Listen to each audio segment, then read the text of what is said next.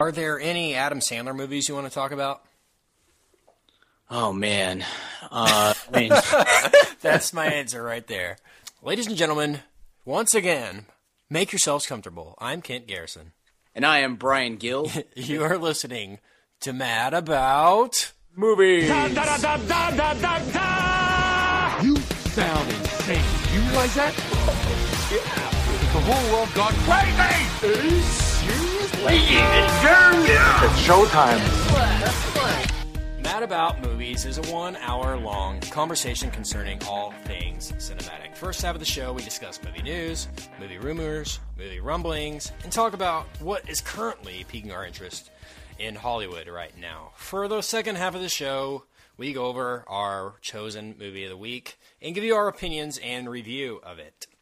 As an added bonus, please stay tuned till the end of the show for our weekly recommends, in which each of us gives you something that you need to check out ASAP. This week, we're focusing our efforts on one particular film. What is that film, Brian? Sam Raimi's Oz the Great and Powerful. It's the Emerald City. You are here at last, and the prophecy shall be fulfilled. This is my sister, Evanora. I'm here to serve you. The royal treasure of Oz.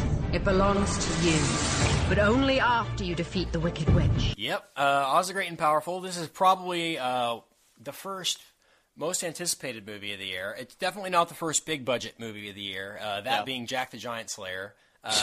So First big hit of the definitely year. the first big sure. big name of the year to come out. Yeah.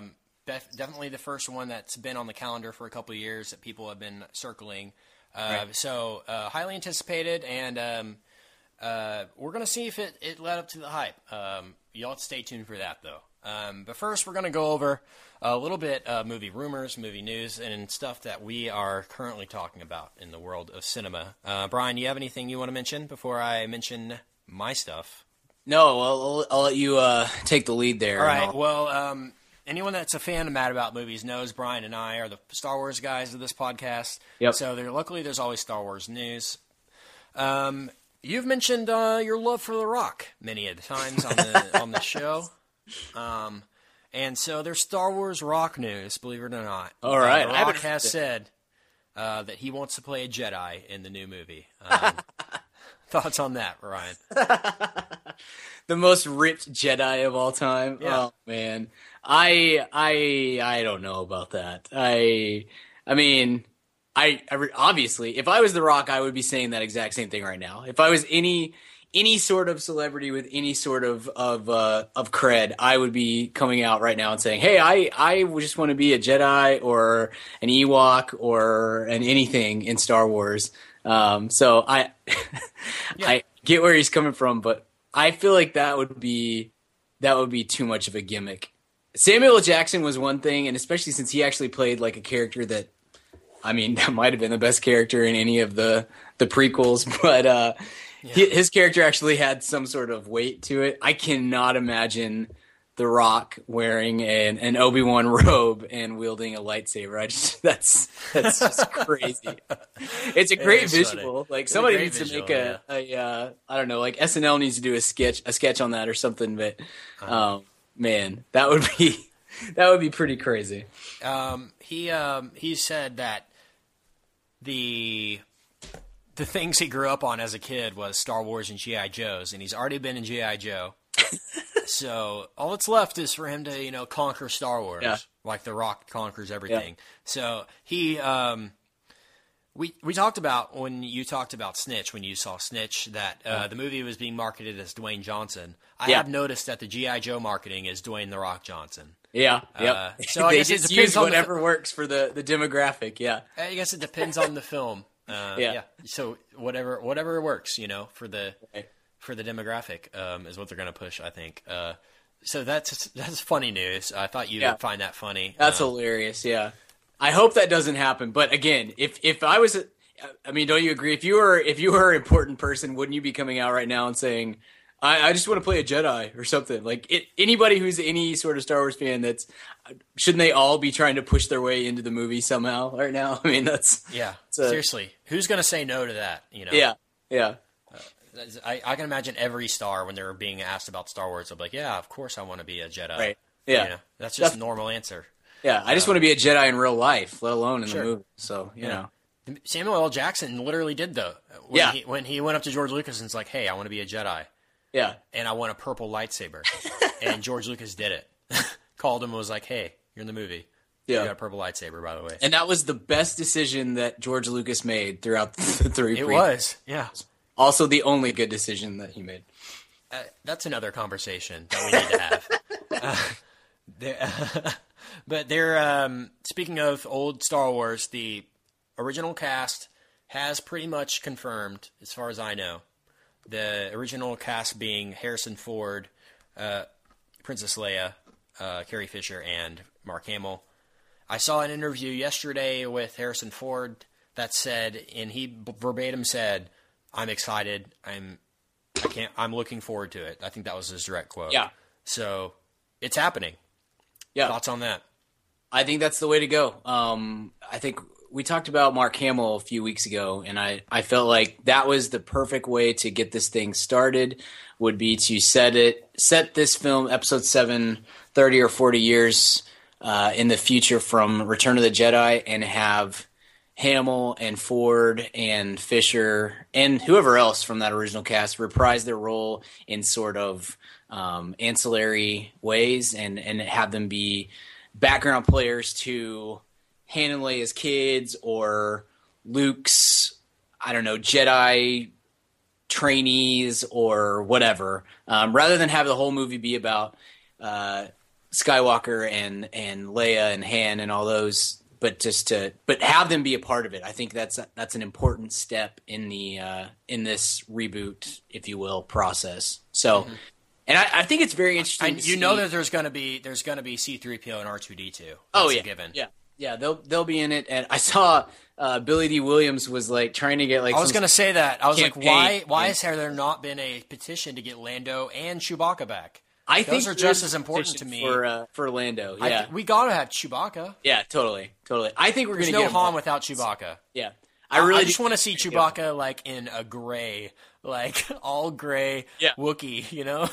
Yeah. Chewbacca in his old age. Or just lives with Han, just hangs out at his house, drinking beer. Maybe even better / worse would be to have like, no, this is awful, but to have Han speaking fondly of Chewie, and then you just see like his head is like mounted on the wall, or like his pelt is laid out on the ground like a rug, something like that. Like we just couldn't, he passed away, but we just couldn't say goodbye, so we had him stuffed. I can't imagine them doing that. Taxidermy. It'd be such a weird, dark thing to do, but that would. It'd be kind of funny. But no, he's on my wall.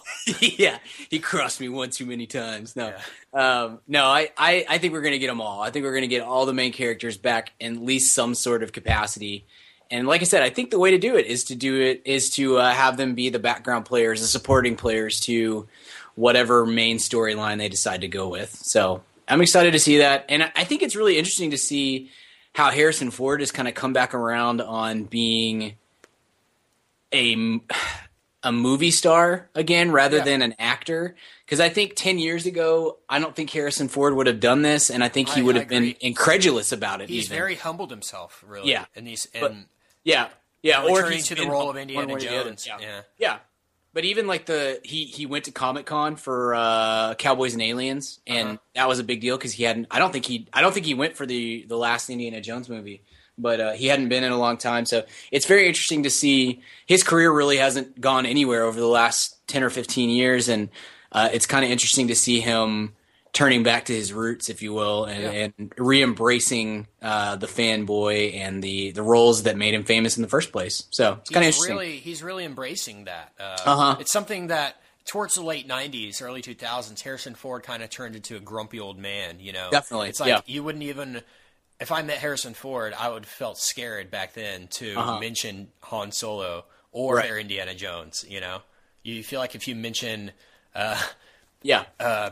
Patriot Games or one of his random movies that he did, or Clear and Present Danger, wasn't that Harrison Ford? Yeah, if you mentioned that, you would feel like he would actually carry on a conversation with you. Yeah. But now, in the conversation, the interview that I saw where he was talking about Episode 7, he's just like, I'm just really blessed to have these roles. he's really embraced it, and I think he's just kind of seen the impact that those two characters alone have had on people. Right. And and I'm excited that he's excited. I mean, I would not want Harrison Ford to do it if he didn't want to do it. I'm sure you're offering him probably $20 million to do it or something crazy, but even in a cameo. But he's excited. So that's all you can ask for from Harrison, because he has the capability of carrying a film if he wants to. Right. Looking forward to that. And is there any more Star Wars news? Any blurbs you've seen over the past few weeks? I think that's about all I've seen. Right after we finished our last podcast a couple weeks ago, I saw that Carrie Fisher had said she was definitely going to be in it, and then it came out maybe that was more of a joke or a rumor or something like that. But I really do. I think we're going to get them all. So that's exciting. That's the way it should be. Hopefully Han and Leia are married. You think? Yeah. Oh yeah, definitely. They'll be married and they'll have a kid. Yeah, I think that's. There's no way. I imagine Leia, Han being married, Luke being dead, and being and Luke in the ghost form, and being in the ghost form. Yeah, being the wise Jedi, or that maybe for the first film he'll just be Obi-Wan. He'll be that old guy, Yeah, he'll be there, but he might die midway through. But he won't be a ghost the first movie. I don't know. But I think that definitely Han and Leia are going to have a bigger role than Luke at this point. But that's just my prediction. It'll be interesting to see. It'll be interesting, yeah. But I'm glad the Helmer is J.J. Abrams. Can't ask for more. It's just so excited. So anytime we can mention that, I feel like we should. Also, I wanted to mention in movie news, there's the Bible miniseries is out. Have you been watching this? I haven't watched any of it. No. Have you heard anything about it? I've read some reviews. I've heard some people. I don't know if I've said this to our viewers, but I work for a church. So many of my Facebook friends and whatnot have commented on the Bible miniseries. I tend to stay away from any of that stuff and just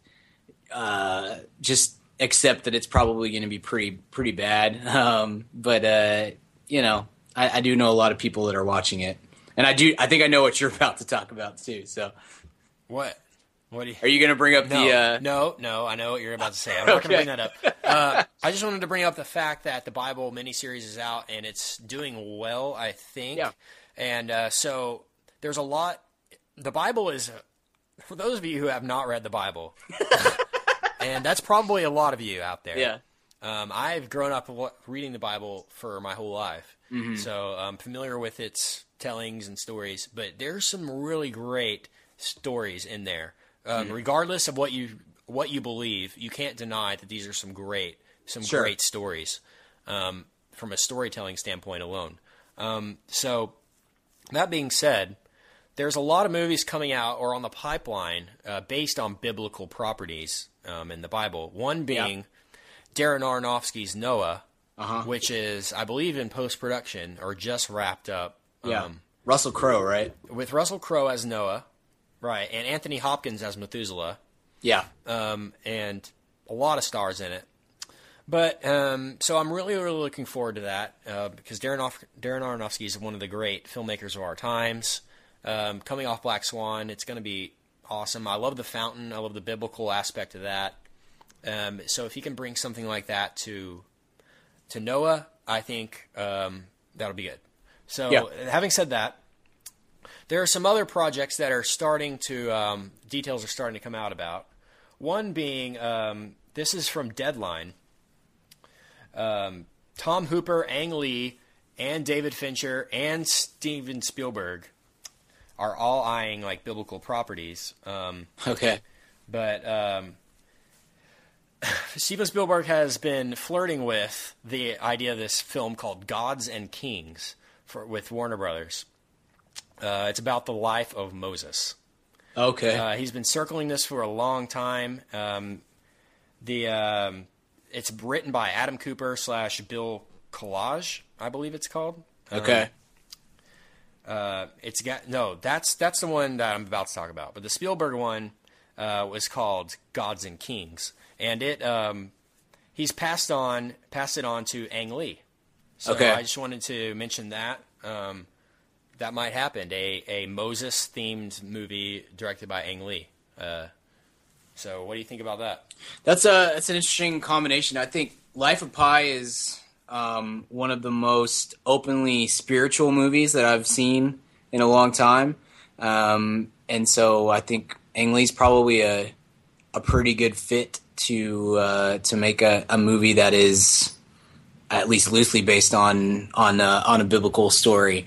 So that's an interesting concept. Is this, and maybe I'm about to step on your toes for what you're about to say, but is this I saw that Christian Bale was potentially that's what I'm about to talk about. So okay.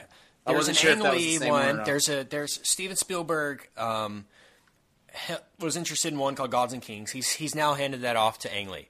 Okay. Or Ang Lee is interested in it. There's another one, a Moses movie called Exodus, written by Adam Cooper / Bill Collage.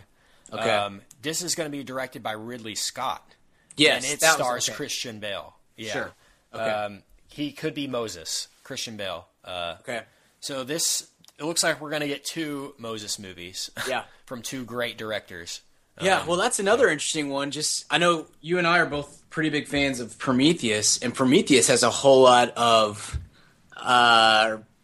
religious undertones. Right, yeah, it is interesting. He would go that way, the scientific route, and then go the biblical route.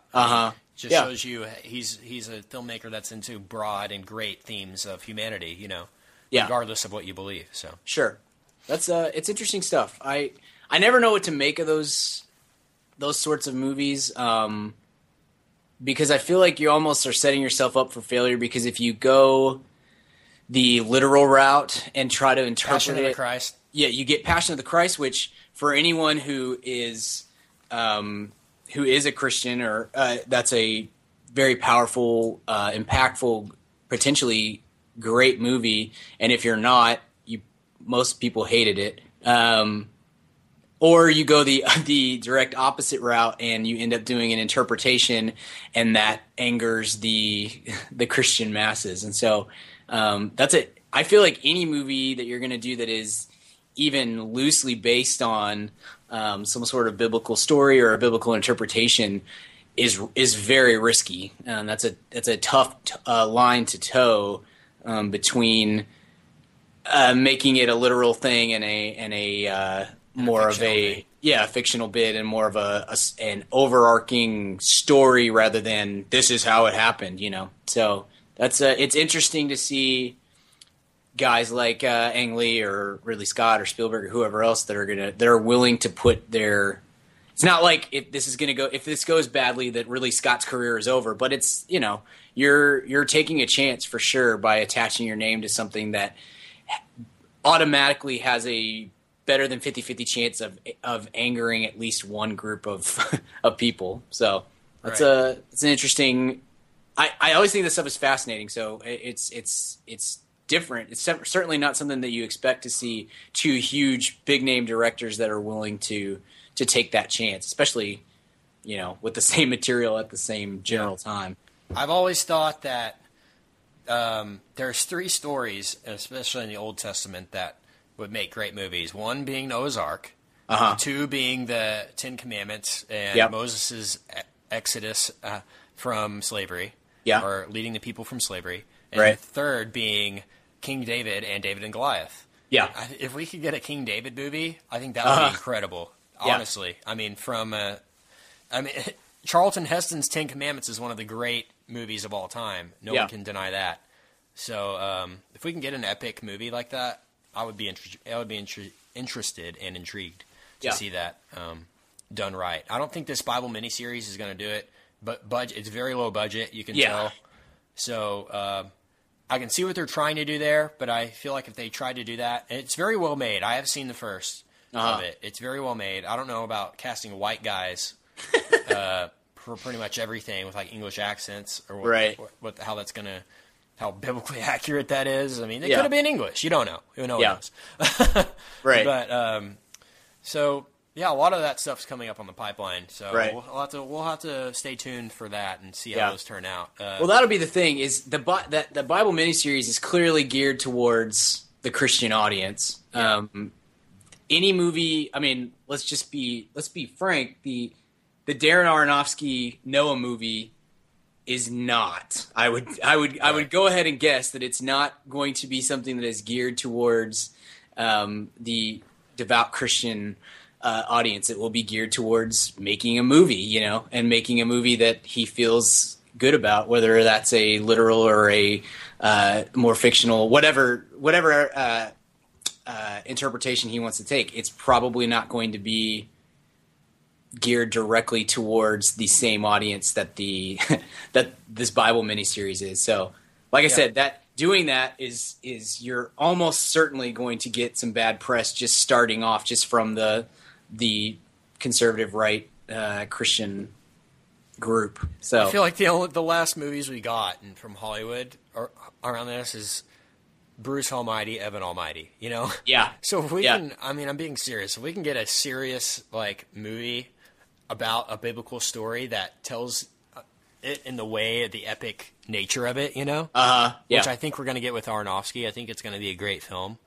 Yeah. From the screenshots I've seen and the casting and everything, looking forward to that. So we'll have to see. We'll probably do an episode on that. So yeah.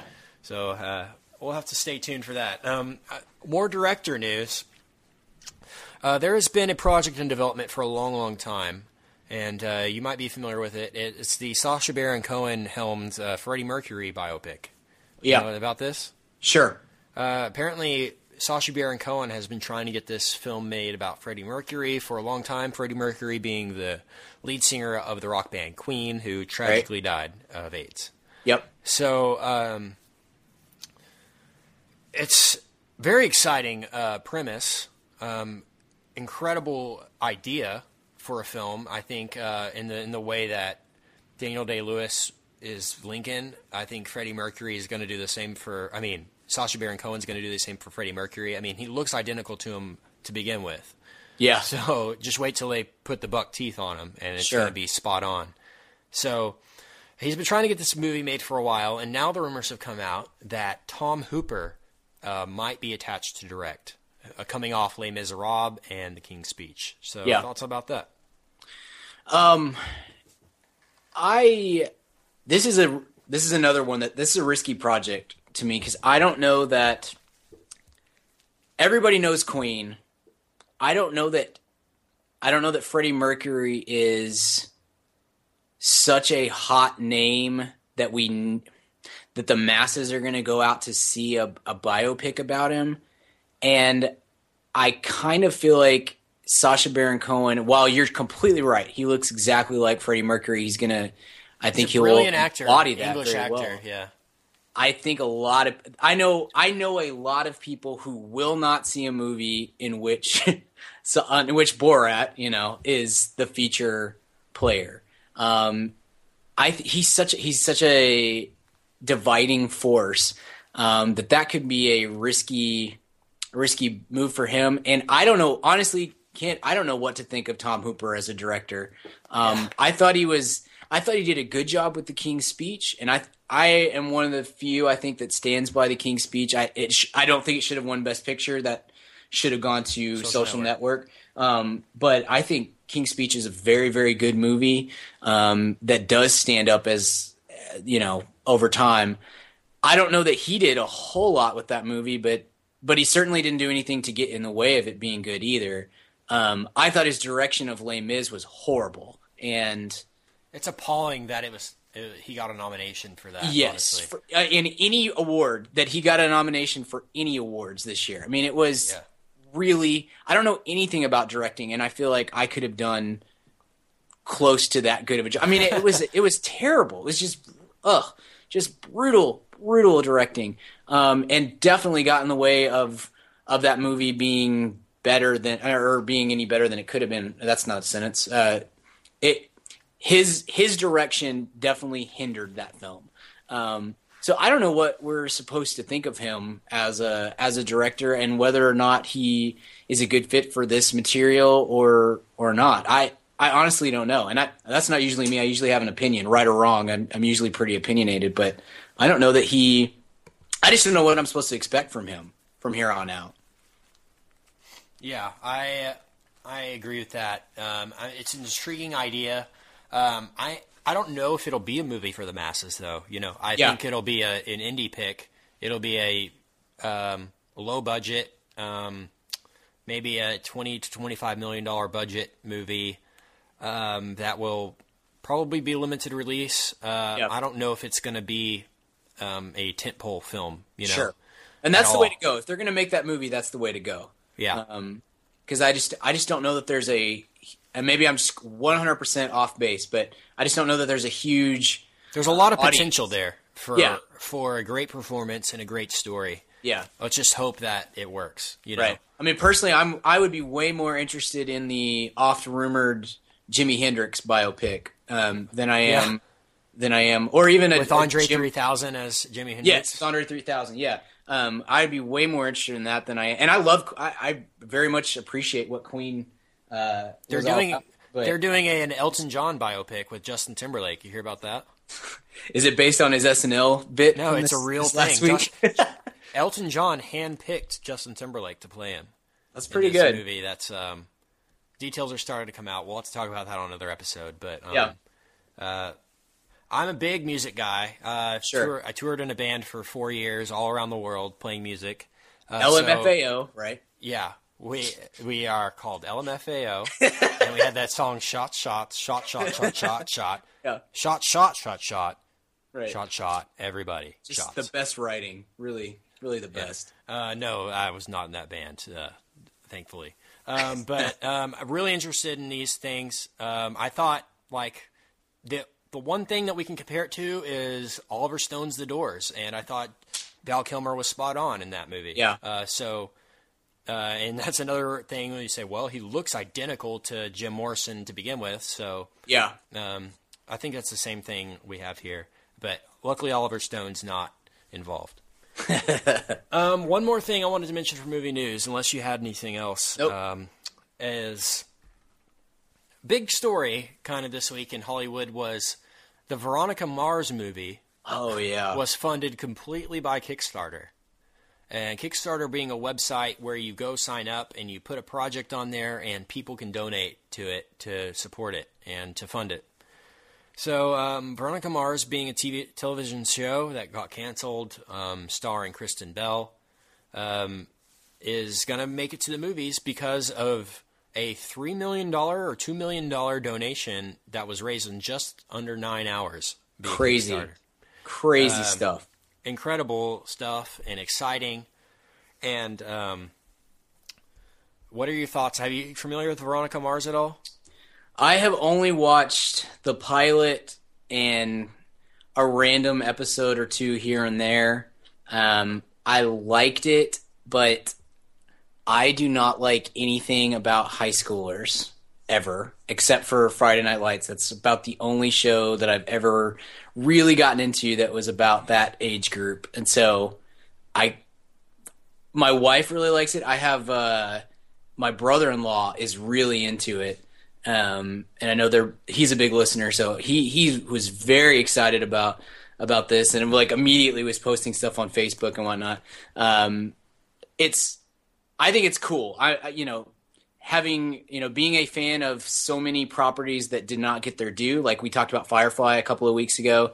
So I put myself in the shoes of all the Veronica Mars fans and think, what would it be like if this would have happened with Firefly 4 or 5 years ago before Joss Whedon blew up and turned into the Avengers and all that other stuff. And it's a very exciting thing. And I hope that it turns into a good representation of the series and therefore, a good representation of what Kickstarter can do. Cause Kickstarter is a great idea. And such a cool concept, and a lot of good stuff can come out of it.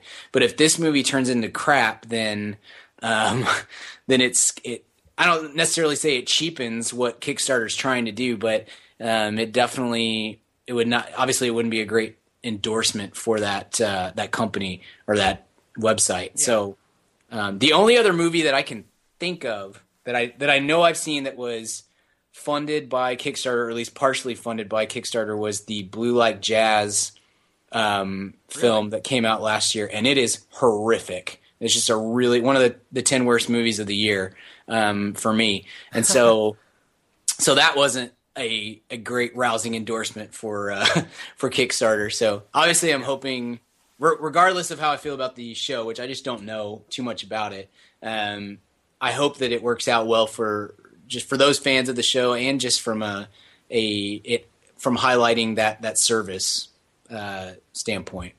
Yeah. I wanted to mention this because, and I know I wanted to mention it with you. First thing that came to my mind when they said that Veronica Mars was rebooted because of Kickstarter, I was like, when are we getting more Firefly solidarity? Yeah. And so they did interview Joss Whedon about it, and I wanted to read what he said. Sure. The question was, so what does this mean for Firefly? Joss Whedon's response: that's what everybody wants to know.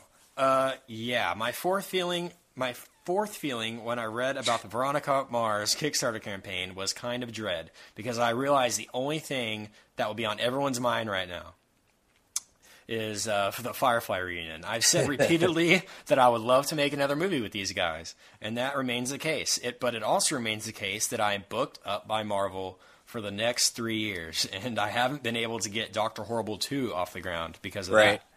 So I don't even entertain the notion of doing this, and won't, for a couple of years from now, when Nathan is no longer on Castle and I'm no longer on the Tim Hagen of Marvel Universe and making a giant movie and loads of money. Yeah.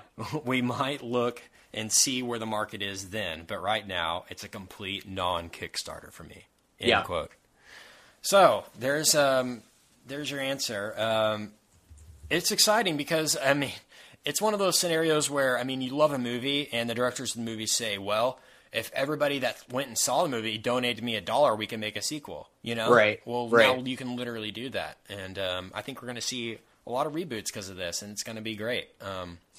Hopefully they reboot like old TV shows that we love, Celebrity Deathmatch and stuff like that. You know, just random stuff that that has a huge fan base that people would want to see again, and movies and things like that. So who knows? Maybe Arrested Development will kickstart after because they're only doing one season on Netflix, they say. Right. So who knows? This is exciting stuff. It's kind of a landmark moment in Hollywood. It really is. It's going to be an interesting kind of test case for where we're going to go from here, because that's a huge deal. Kickstarter has always been used for, I need $25,000 to make a documentary about some obscure band, things like that. I'm not a huge, I don't know what the record amount of donations is for Kickstarter, but I would imagine that this is one of the biggest campaigns they've ever done. And if this turns out well and the movie makes money, then this is a potentially groundbreaking thing for how this is truly the viewer getting to choose what movies they see, and that's an interesting concept. We'll see how it's very interesting. I wanted to mention one more thing. For those of you who didn't get on the list to San Diego Comic-Con, if you weren't within the first 2 minutes on the online sale, which is probably how fast it took to sell out. Yeah. Don't fret, because Dallas Comic-Con is happening this May 17th, 18th, and 19th in Irving, Texas. Nice. Book a flight and come out here, because it's a great con. Lots of comic book artists are going to be there. A lot of movie stars, and I'll mention a few now. Sure. One headliner being Captain Kirk himself, William Shatner. What? Will be in attendance, signing autographs, doing pictures and such. Nice. The LeVar Burton from The Next Generation. From Reading Rainbow, dude. Come on. Yeah. From Brent Spiner, Data from Star Trek The Next Generation will be there. Yeah. Brandon Routh from Superman Returns will be there hanging out. And one very exciting guest that I know Brian will be excited about. Captain Mal Reynolds himself, Nathan Fillion, in the house at Dallas Comic-Con 2013. So if you live close to Texas or Dallas, it's probably worth a day trip to come out, take a flight. It's right by the airport at Irving Convention Center. Yeah. So come hang out with us. We'll probably be there covering Have you ever been to this one before? I haven't been to Dallas Comic-Con. I went to the Sci-Fi Expo about 2 months ago, which is basically the winter con. Sure. And it was incredible. I was really impressed by it. They had some of the Walking Dead cast there. Michonne, she was there. There was 2 people from Firefly there. Inara was there. Okay. And I saw a Back to the Future panel with Christopher Lloyd, Nice. Leah Thompson, and Nice. James Tolkien were there, and they did it. It was incredible to sit on the first row and to see them doing an hour-long Q&A. Yeah, it's about really cool. One of my favorite franchises. So it's great. I mean, it's just as good as the big con in San Diego. It's not as big, of course. Yeah. But it's definitely the same atmosphere. Tons of costumes. Really good time. So we'll be there probably, and we'll be hanging out. So come hang out with us. I think you and me and Richard should go, and we should get up to Brandon Routh, and you should come up to get his autograph, obviously. And you should come up with an 8x10 of Christopher Reeve, and I'll come up. I'll come Henry up Cavill. with one of Henry Cavill, and Richard will come Dean up Cain. with Dean Cain, and we'll just demand that he sign all of them. Yeah. All 3 of them. He It'll would be, do it. Yeah. and he'll just do it. He'll do it. What else is he What can gonna he do? say back to us? Oh, sorry, I was the worst Superman That's his ever. whole life I mean, now is going yeah. to cons. Yeah. Yeah. It'll be To try to work off his name for Right. that disgusting portrayal. So yeah, Poor May guy. 17th, 18th, 19th, 2013. Make it there. Shout out to Kathy who hooked it up at the Sci-Fi Expo, and she'll probably hook it up again this time for Mad About Movies. So stoked about that. Coming up in May. Anything else you want to mention movie news before we talk about Oz? No, man, let's do it. Let's do it. Let's Hey, man, fam, question for you. Do you own a small business, or are you a boss? Are you looking to hire awesome people, but you just can't find somebody to fill that role? Well, let me tell you about ZipRecruiter.com. With ZipRecruiter, you can post your job to 100-plus job sites, all with one click. In fact, over 80% of jobs posted on ZipRecruiter get a qualified candidate in just 24 hours. Find out today why ZipRecruiter has been used by businesses of all sizes to find the most qualified job candidates with immediate results. That's why ZipRecruiter is different. Unlike other job sites, ZipRecruiter doesn't depend on candidates finding you. It finds them. Right now, you can post your jobs for free on ZipRecruiter by going to ZipRecruiter.com/mad. That's ZipRecruiter.com/mad. One more time, try it for free. Go to ZipRecruiter.com/mad. Thanks to ZipRecruiter for supporting this episode of the Mad About Movies podcast. Hey, what's up, ma'am, fam? Kent here. And yes, if you're hearing from me, you know it's time to talk about Blue Apron. If you haven't tried out Blue Apron by now, what the heck are you even doing? Blue Apron is the #1 fresh ingredient and recipe delivery service in the country. They deliver fresh meals straight to your door. All the food is fresh, it's sourced from local farms, and there's no wasted ingredients. I've been a Blue Apron subscriber for a long time now, and they have still, to this day, never let me down. There's tons of variety. Some featured upcoming meals include summer vegetable and egg paninis, soy glazed pork and rice cakes, skillet vegetable chili with cheddar drop biscuits, holy crap, and garlic butter shrimp and corn with green bean salad. So take it from me. Try out Blue Apron now. Go to blueapron.com/mad. That's blueapron.com/mad. Get 3 meals on us for free. Nothing goes better with a movie than dinner. So check out Blue Apron, blueapron.com/mad. Blue Apron, a better way to cook. get our Oz on. Great wizard from Kansas. I've waited for you to come and set things right. Me?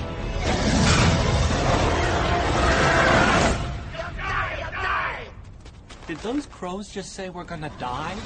All right, Brian.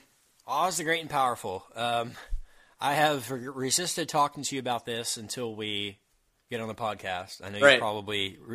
I didn't read your review on your website because I wanted to talk about Well, no one else did either, so it's fine. So, well, let's talk about it now. Thoughts on Oz the Great and Powerful? All right. I feel like I have to say I had a lot of bias against this movie going in from a lot of reasons. Number one, I don't think that this movie needed to be made. I don't think that we need a prequel or sequel to The Wizard of Oz. So that's number one. Number two, I'm not a huge Wizard of Oz fan. I 100% appreciate its importance in the cinematic landscape. I understand why people love it. It's just not a favorite movie of mine. So, returning to Oz is not the same as returning to Middle Earth or something like that for me. Oh, I thought you were talking about the movie Return to Oz. Which No, forgot about Return to Oz. that doesn't even deserve a mention. No, strike that from the record. We did not mention Return to Oz. No, and Third Strike, I was very much into the. Well, I was much more into this movie when Robert Downey Jr. was going to be the guy, and then it dropped to Jude Law, and I was like, yeah, I'm still pretty interested. And then it went to James Franco, and as I've mentioned before, I don't like James Franco and don't find him very appealing most of the time. So all that to say, I was not excited about the Oz, the Great and Powerful. I'm going to keep calling it the Great and Powerful Oz because I can't get that through my head. Just call it Oz. It's yeah. Oz. Yeah. But add in the fact that it looks exactly like Alice in Wonderland, which I hate. Suffice to say, I was not excited about this movie. And so I hated the first 30 minutes of this movie. Okay. Hated it. Not to the point of walked out, but definitely to the point of I was rolling my eyes and sighing heavily and probably being that annoying guy. You texted me, I think, 5 minutes into it and said, the dialogue in this movie is unbearable. Yes. Or something to that effect. Yes. And I knew what you were talking about because I agree with you, but I think it pays off. Go ahead. It gets much better. A lot from better. The first third. It's a movie that I think I gave it a B this week on my review. I really don't like a lot of this movie, but as a whole, it's better than I expected that it was going to be, and certainly better than what I thought it was going to be in the first act. And so I gave it a B, and I feel like the average moviegoer is really going to like this movie. I definitely felt, and I don't feel like this very often, but I definitely felt like movie snob when I was watching it and picking apart all the things that I didn't like about the movie.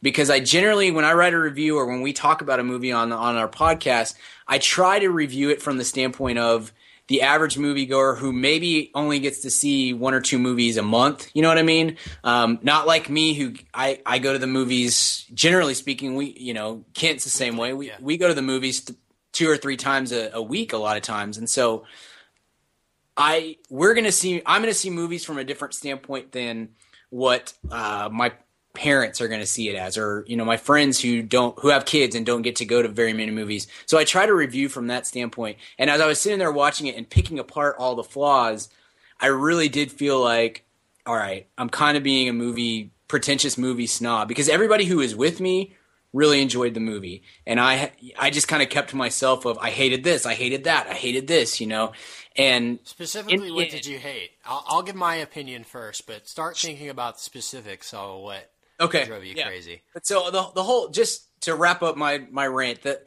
as a whole, it's to me it's a B, and that's honestly that's about as good as that's far better than I would have believed that I would give this movie coming in. So kudos to Sam Raimi, I guess, for making this movie much more enjoyable and much more likable than I thought it was going to be, and certainly much better than I thought it was going to be after the first act. Right. Kudos to him. It's funny you say that, because that's almost the exact same reaction that I had. Coming into the movie, I didn't expect anything really at all. I expected it, honestly, to suck. Yeah. I expected to walk out being like, well, that was a lame. I expected it to be like Alice in Wonderland, except worse, because Tim Burton wasn't in charge of the trippy visuals. At least you get that with Burton's work. And Sam Raimi hasn't really done anything big like this in a long time. It's a Disney taking over a property that it doesn't really own, technically. Yeah. And so I was really nervous that they weren't going to be able to say anything except the word Oz. And a lot of that surprised me. Like, they were able to talk like say Yellow Brick Road and show Yellow Brick Road. Like, I didn't think that was in the cards at all. And so when the Yellow Brick Road showed up, I actually smiled, and I was like, well, thank you for at least giving us something that we know about, and not just throwing in like bull crap and saying it's Oz because it's mysterious and magical. You know, it's not. It's not what the fans want to see. We want to see Munchkins, and we want to see flying monkeys, and we want to see all that. So, having said that, I was very surprised at how good this movie was. I'm going to say it. I agree with you. The first bit of it is cheesy, but it was meant to be cheesy, I think. It's meant to be like a 1905 film, you know? It's a black and white 4:3 movie at the beginning, and it really puts you in that awkward kind of mood, and it feels like you're watching a television show.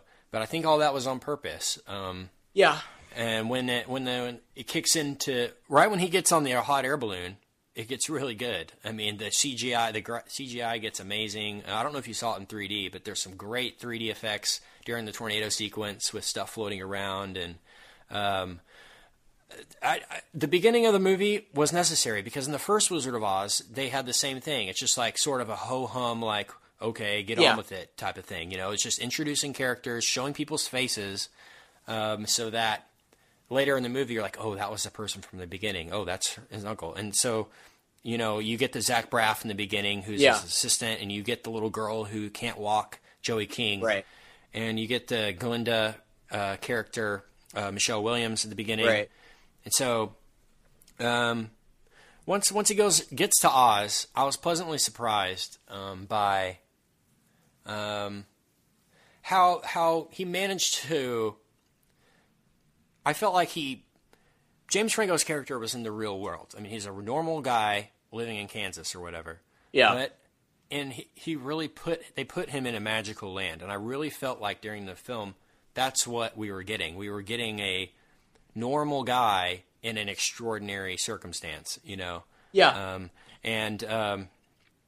I kind of disagree with you about James Franco. I think he's. I said before, he's a brilliant actor. Everyone knows that. I think honestly, he's kind of playing everybody. You know.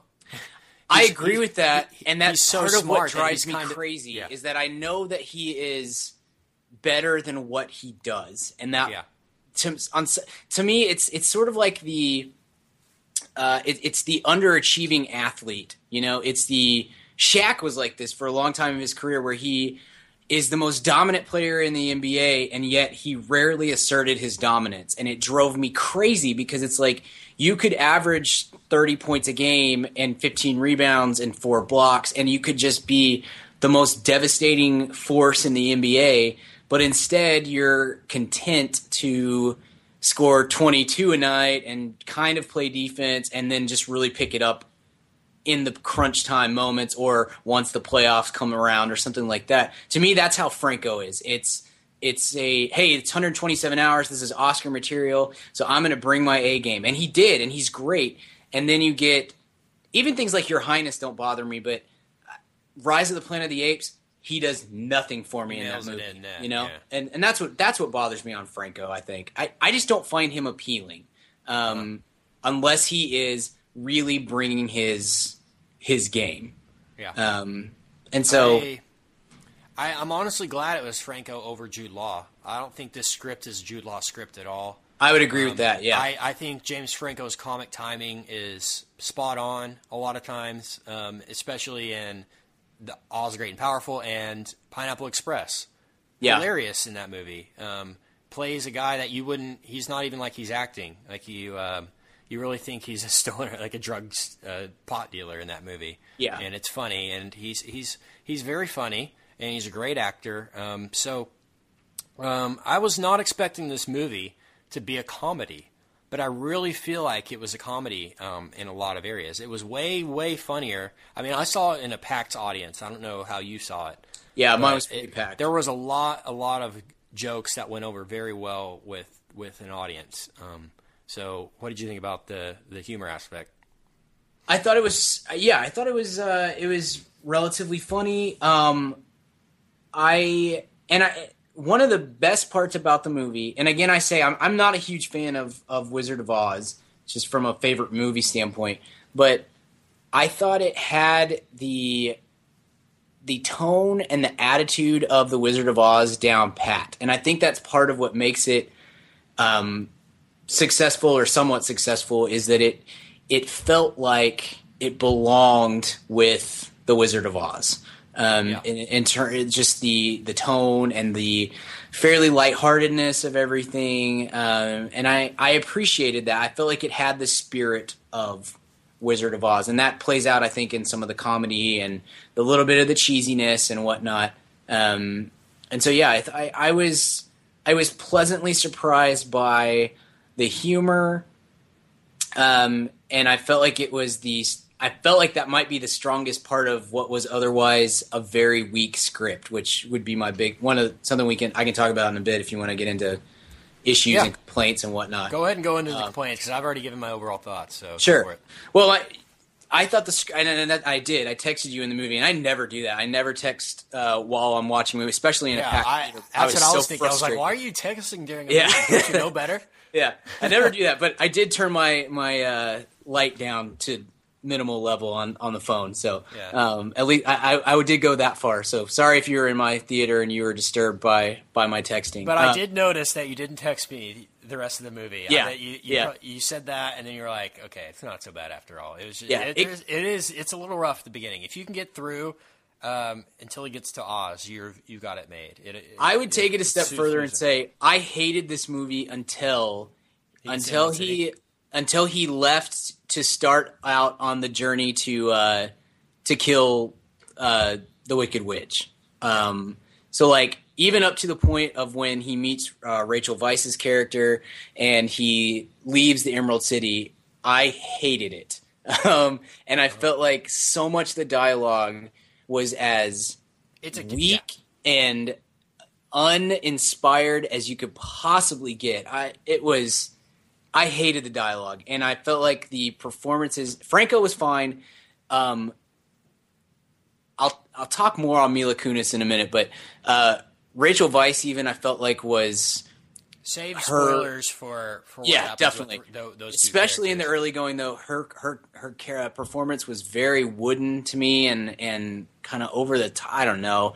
I wasn't digging it at all. Once he got on the road with Finley, the flying monkey, who was my favorite part of the movie by far. I thought Zach Braff did the voiceover for the monkey, and his portion of the film. He's also the funniest part of the film. I felt like he is hilarious. Yeah, like, honestly, I really enjoyed that. They had written for that character was every line was funny almost. Yeah, it was. Yeah, I agree. It was a necessary character. I mean, a lot of times a little sidekick like that, you're like, okay, just leave already. You're not funny, like Jar Jar, you know? Right. Yeah. But this is the opposite. This is the Jar Jar you want, the one that's funny that audiences want.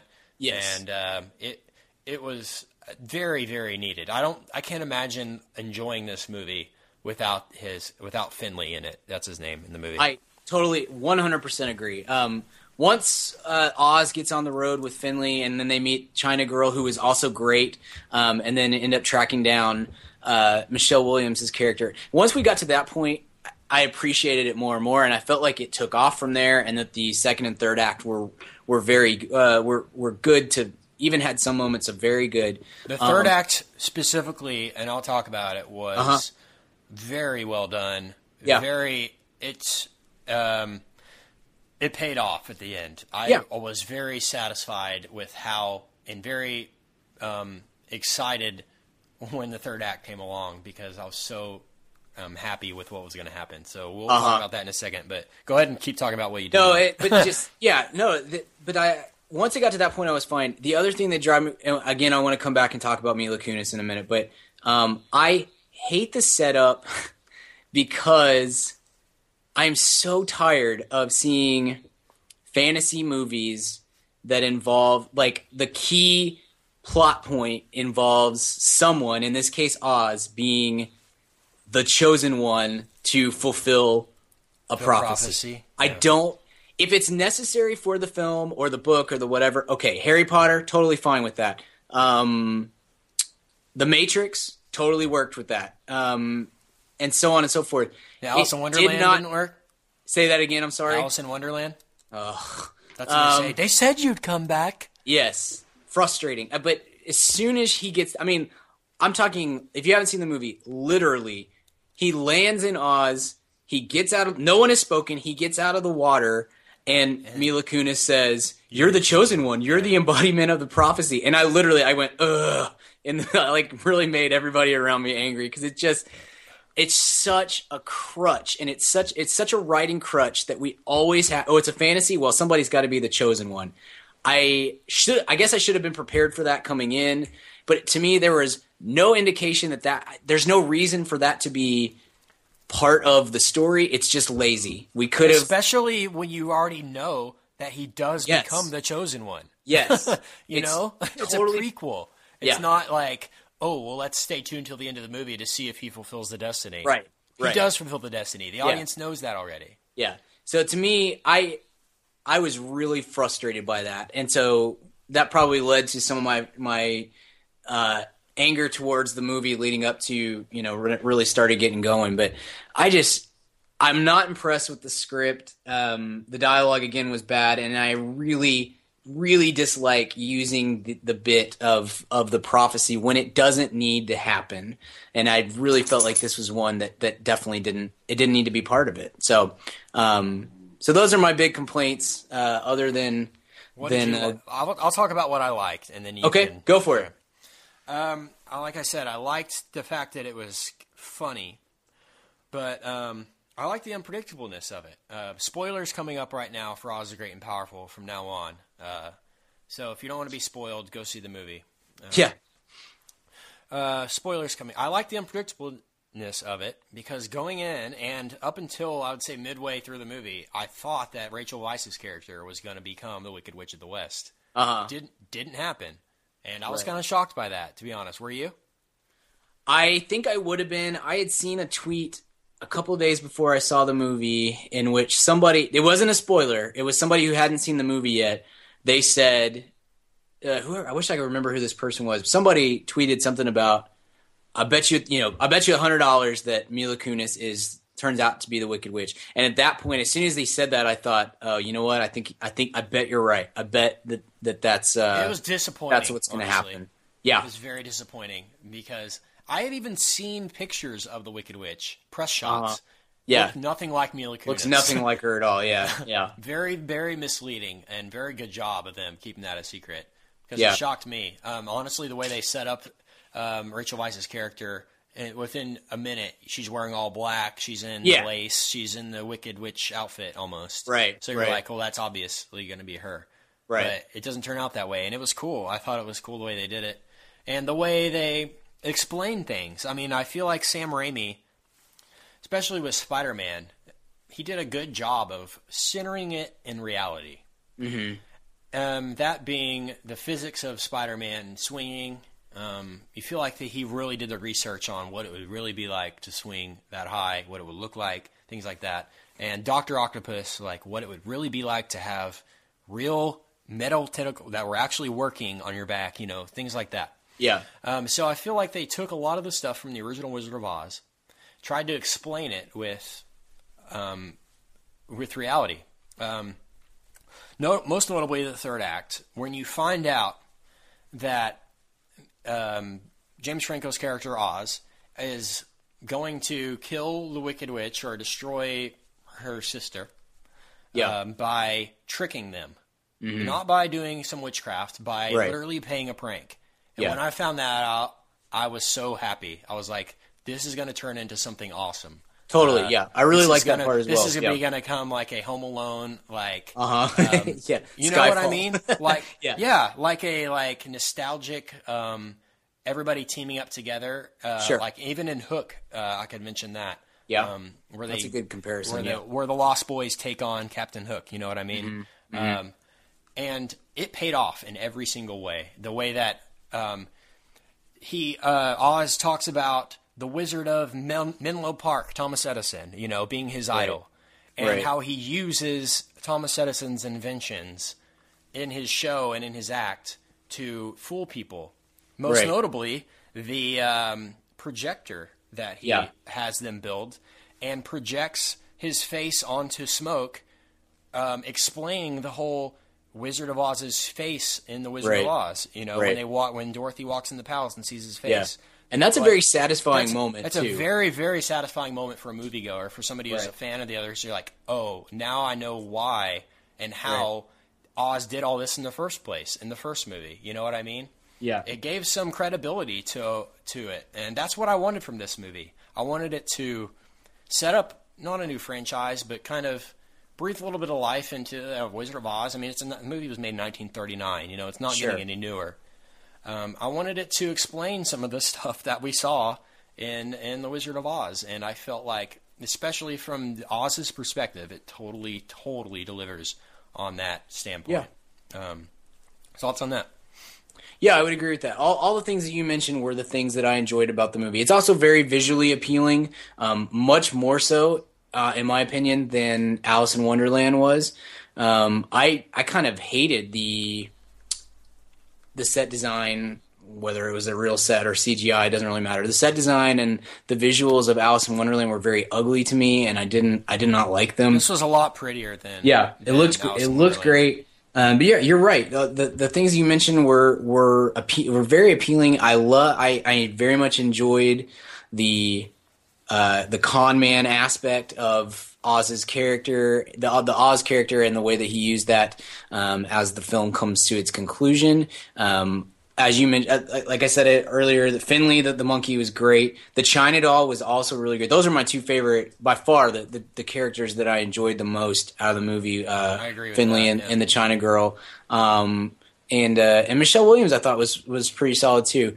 So yeah, there were definitely things to like about it, and I came away very impressed with Sam Raimi's direction, and the way that I kind of playing off what you said. I liked the way that he almost paid homage to The Wizard of Oz while at the same time delving a little bit deeper than where that movie went, or at least explaining some of the things that happened in that movie.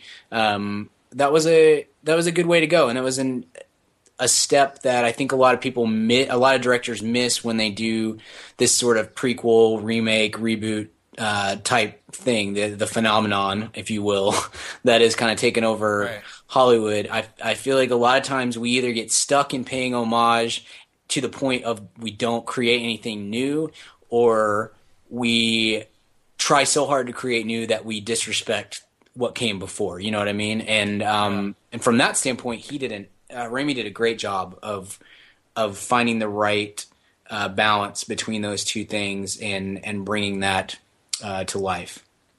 I agree with that. Sam Raimi did a magnificent job on this film with what he was given, for sure. Yeah.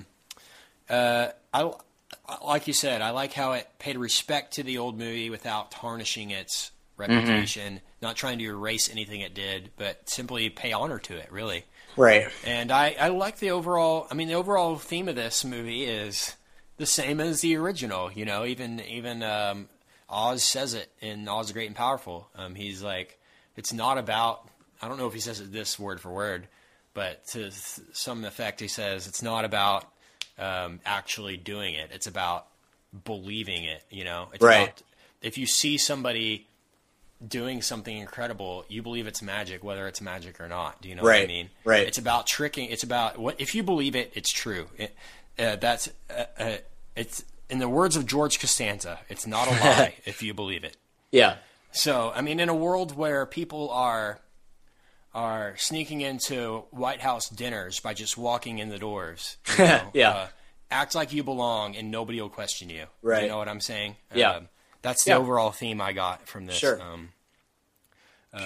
From this movie. Any other thoughts overall on Oz the Great and Powerful? Yeah, I wanna ask you, and then I'll share my thought. How did you feel about Mila Kunis in this movie, and what do we think of her? What do we think of her overall? Because I have a pretty strong opinion, but I want to hear what you have to say. I think she is obviously capable of good work. She's shown us that in Black Swan. Yeah. Most notably, I was shocked, honestly, like I said, when she became the Wicked Witch of the West. Couldn't believe she would even accept that role. Yeah. be honest, a villain. You know, Right. she kind of annoys me a little bit. She's obviously beautiful. Yeah. I don't know she picks the right movies all the time. She's kind of redundant seeing her on TV every 10 seconds with That 70s Show and Family Guy being on every rerun on every channel.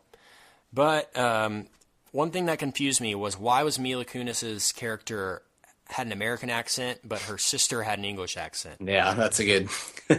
Yeah, that's a And whole other she does. thing. Yeah, And you didn't even probably notice it, but it was the Yeah. first thing I noticed. I was like, how are they sisters if they're from two different countries? right.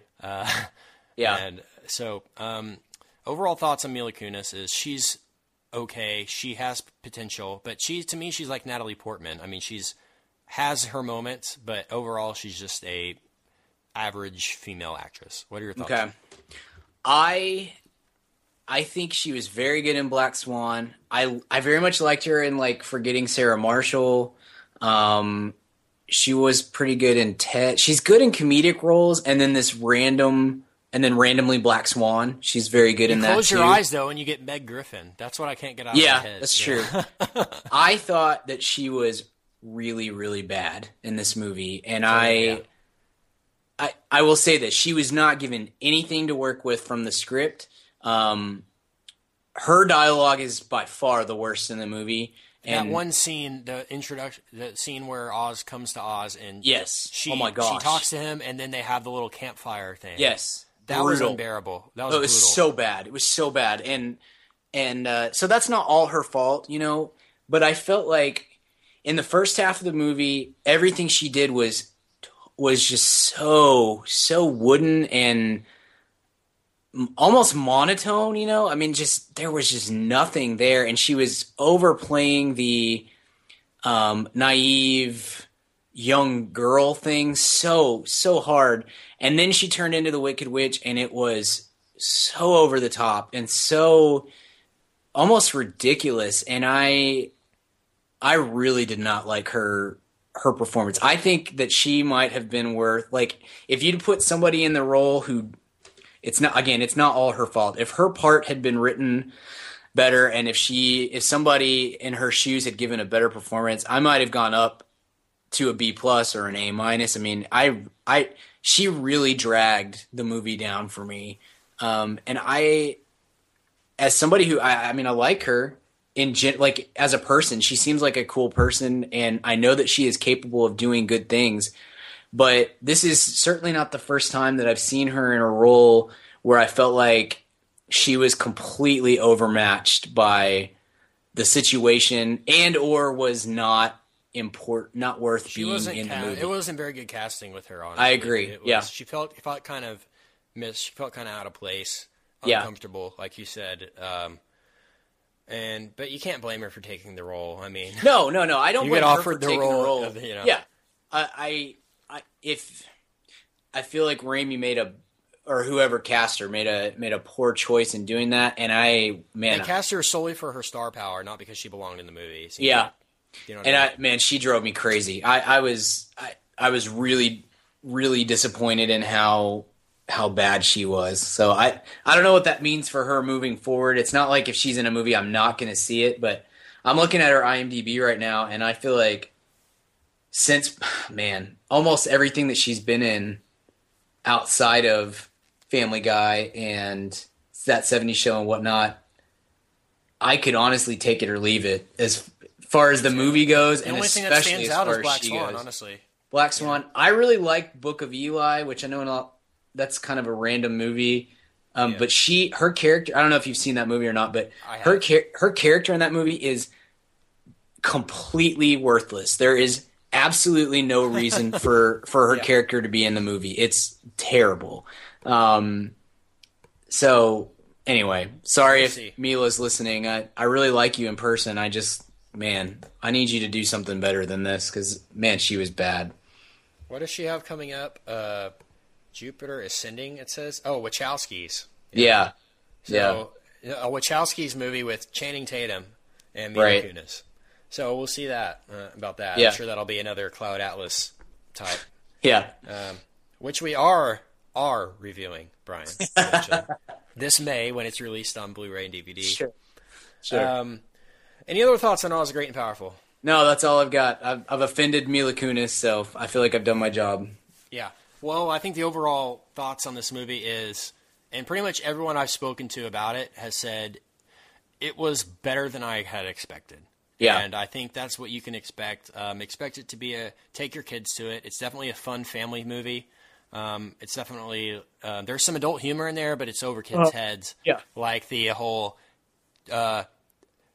why didn't you knock? There's a sock on the door. Yeah. Yeah. And stuff like that. And the guy in the back of the carnival drinking whiskey and stuff like that. Like small little stuff, but nothing that's going to offend. Nothing really. Nothing inappropriate. It's a fun. I would say you can definitely do a lot worse in a family movie than this, for sure. Yeah, you're definitely and right. it honestly makes me excited that Disney's helming Star Wars. I mean, they have good taste. I mean, if they can turn a mediocre, actually god-awful script into this, imagine what J.J. Abrams can do with Star Wars. You know what I mean? And with that company. All right, Brian, go ahead with Weekly Recommends. All right. Keep it short this time. All right. I've been swamped lately. Haven't had much time to watch anything new, so I'm going to go old school here. My sister-in-law was in town this last week. We found out she had never seen the 80s classic Top Gun. Neither have I. Oh, so anyone that wants to unfollow me on Twitter, now's the time. You are missing out, dude. And like any 80s movie, I think Top Gun, that's not like Star Wars or Raiders of the Lost Ark. I feel the need. That. The need for speed. I know that line. Yeah, so that's pretty much the movie, there. Right?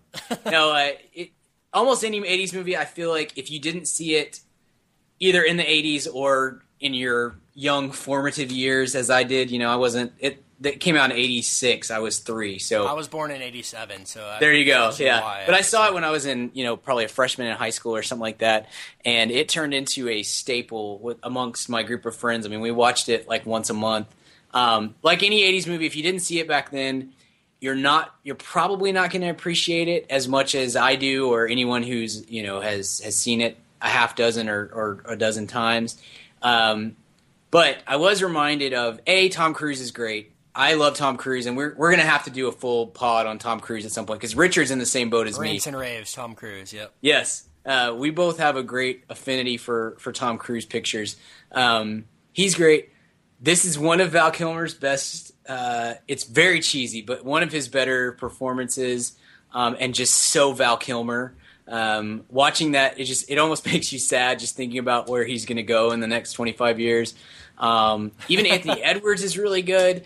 But the thing that sets it apart from so many other 80s movies are the action sequences. I feel like a lot of 80s movies that aren't Die Hard or Star Wars or Raiders or one of those, the action sequences look terrible now, looking back at them.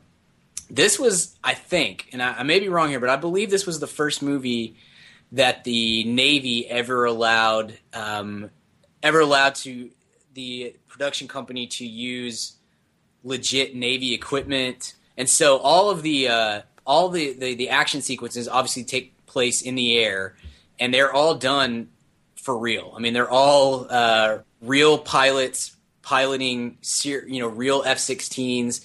And going through these training games and whatnot, and so it is incredibly realistic and lifelike. And so it's, the movie's 25 years old, but it's still it could have been shot yesterday. I mean, and maybe even better than that, because I think nowadays they just CGI it and it turns into stealth, or something like that. But the action and the in-air sequences look incredible still to this day.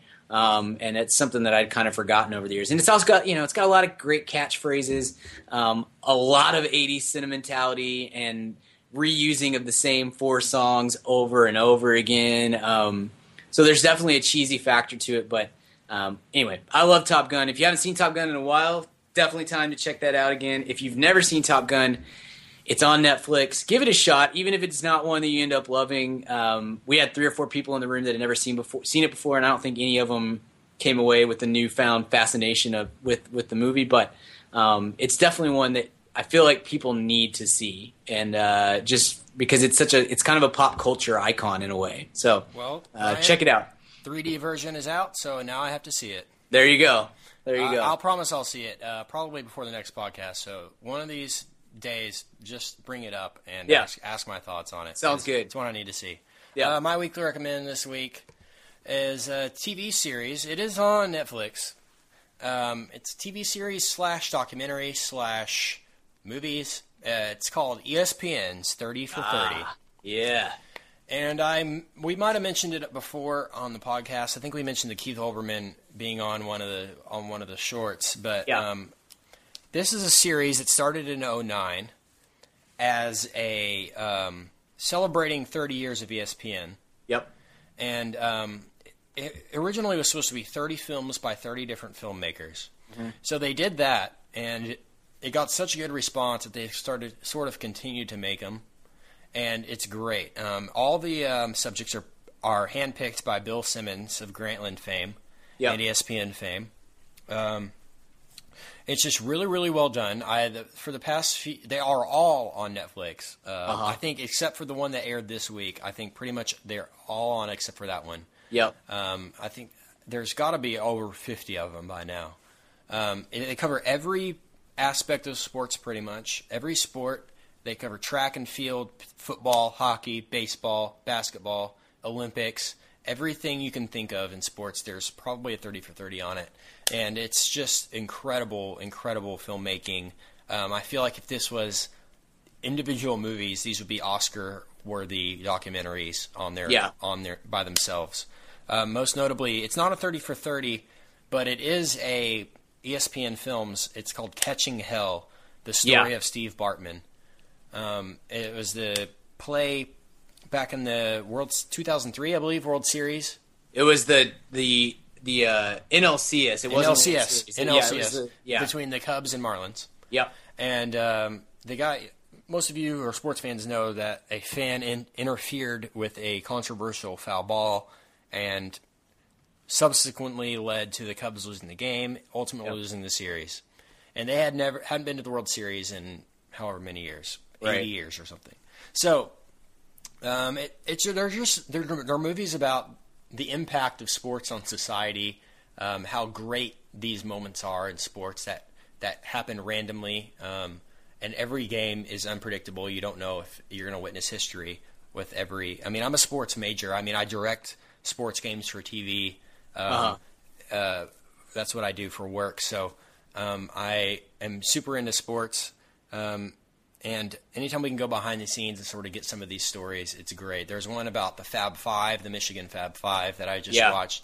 There's one about the USFL that's from the 1980s called Small Potatoes. You should check that one out. There's one that I watched called Going Big. It's about Sam Bowie, who was picked ahead of Michael Jordan in the draft, who ended up getting hurt and being a complete not bust, but just not panning out. Yeah. And just stories like that. There's one about Wayne Gretzky when he got traded from Edmonton to L.A. Just great, great documentaries. If you're a sports fan, which I'm sure you are, everyone in America likes sports. Check out 30 for 30. Buy the Blu-rays. It's honestly, it's worth it.